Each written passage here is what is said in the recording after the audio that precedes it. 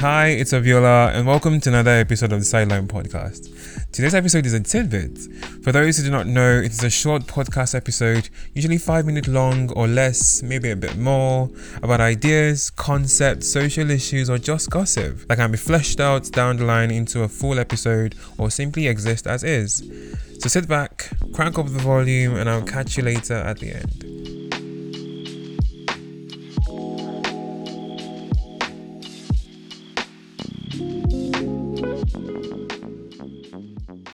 Hi, so today's topic or tidbit is about caller anxiety.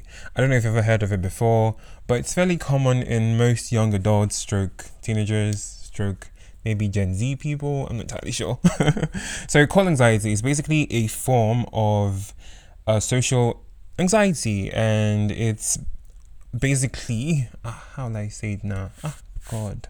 So basically what happens is you have your anxiety peaking, or just basically your sense of fear, apprehension, nervousness, and worry peaking whenever someone calls you. Whenever you hear your phone vibrating or feel it vibrating, or whenever you hear your ringtone just that buzzing. So once that happens, that basically is a moment of call anxiety, and you have it. And something that I've personally struggled with for a bit of a long time. I remember, wait. I don't think I have heard my ringtone, like someone call my phone and my ringtone should ring, in about 3 years. It's been that long, because I switched it off. I went to vibration and I went to silence for a while because it was really bad. I think I'd have my phone, because when I was just not particularly expecting it, when I have my phone ring, and I would basically almost drop my phone and my screen guards suffered in my my hand. And that's something that just happened a lot. It was okay when I was in a work environment, and then when I was like doing my IT, or when I was in school, it's a bit better because maybe a friend is calling me. But when I'm at home and mentally I've just sort of switched off to chill, relax, and no one's supposed to be calling me, and I just feel my phone buzzing or something, I just have that sense of apprehension, like, okay, something bad's about to happen, something's about to happen, I'm about to hear some disastrous news, and I don't understand why, but it's something that's always happened to me. And because of that, I found myself, not picking people's calls so many times, especially when people genuinely are calling just to hear my voice, or to check up on me, or just to ask for something that they probably need. I would probably just not, I feel the phone vibrating, or I see the call coming through, and it's just like, I have to take time, a moment to just breathe and calm down, because my anxiety is peaking, and all these things are happening. And it's very strange to me, because I'm someone, I like to think that I'm very, very calm, especially in moments of high stress and high panic. I would remain very, very cool-headed. But then when someone calls me, like, my brain just goes shit. It goes to shit. It really does. And I think I know one other friend who admitted to having a similar thing, and just the way she handles it is that whenever someone calls her, she'll just end the call and be like, hey, can you text me? So I don't know if you are someone who experiences the same thing, the same form of anxiety, the same form of apprehension and worry and nervousness whenever a call comes through, or someone who does the same also, and it's angered you before. If you are the former, you're not alone. It happens. You're not entirely weird, and you're not particularly rude, as you've probably been called before. It's okay. Take deep breath whenever a call comes in, to just calm down, and then you can pick up the call or call the person back. And if you are the latter, and you have someone who has done this to you before, and you just feel like this person is so rude, this person is very inappropriate and blah blah blah and everything, I need you to chill and try to understand that there's a dimension to it that you probably haven't seen before. And this is something that is real, and something that is happening, and it's not just that person, it's a whole group of people, including me. So yeah, just try to understand. Yeah, anyways, thank you for listening, and I'll see you next time. Okay, so little Jara, I don't know if I'm going to add this to the episode, but we'll see how that goes. Anyways, so I started watching Grey's Anatomy recently, and they're just like, I've been discovering really incredible moments and bits of brilliance, throughout the season. I'm currently in season 2, episode 15, I think. And there was this time something really crazy was happening. And I think for those who've watched Grey's Anatomy, or are watching it again, the Yang Burke relationship. Yang isn't particularly spiritual. I don't think she's agnostic.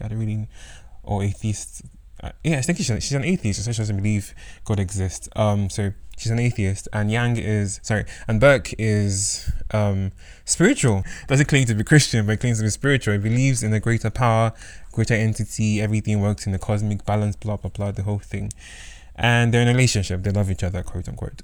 And there was this moment where something really bad was happening, and Burke said basically to trust in God and pray and hope that it works out together. And she was just like, bitch, like, what are you saying, bro? It doesn't make sense. Why are you trusting in God? Trust in medicine.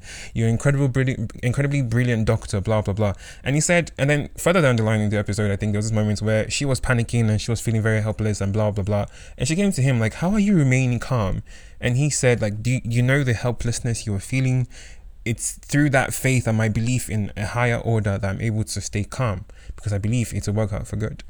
And it just blew my mind. It just blew my mind in the sense of, seeing that happen and seeing how it means. I think that's one of the reasons why I'm also, I am religious. I'm Christian. I identify as being Christian, and also spiritual. I believe in God's presence, in God's power, in the whole His cosmic influence, etc., etc., and all of that. And that is definitely something that helps me keep calm, since we're talking about anxiety here, because in moments of like high pressure, high intensity, blah blah, something's about to happen, I'm always like, yo, the Bible says the Lord everything works out for good for those who are faithful to the Lord, blah blah blah.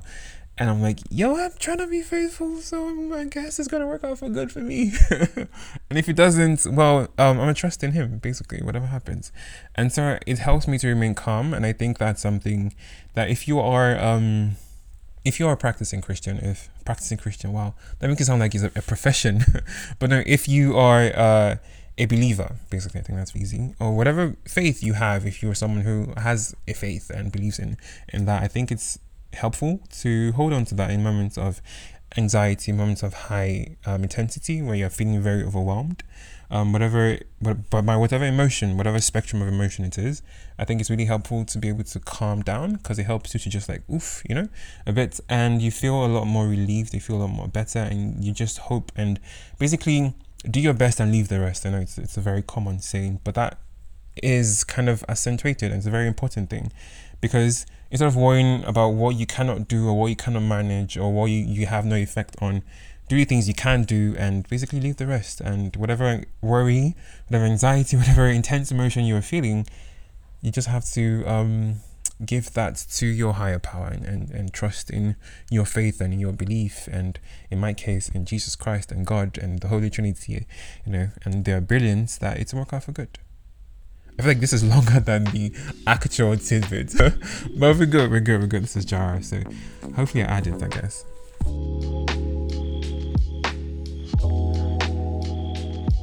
Hey, we hope you liked the tidbits. If you have any thoughts on the topic you'd like to share, you can reach us at the.sidelinepc on IG and at _the_sidelinepc on Twitter.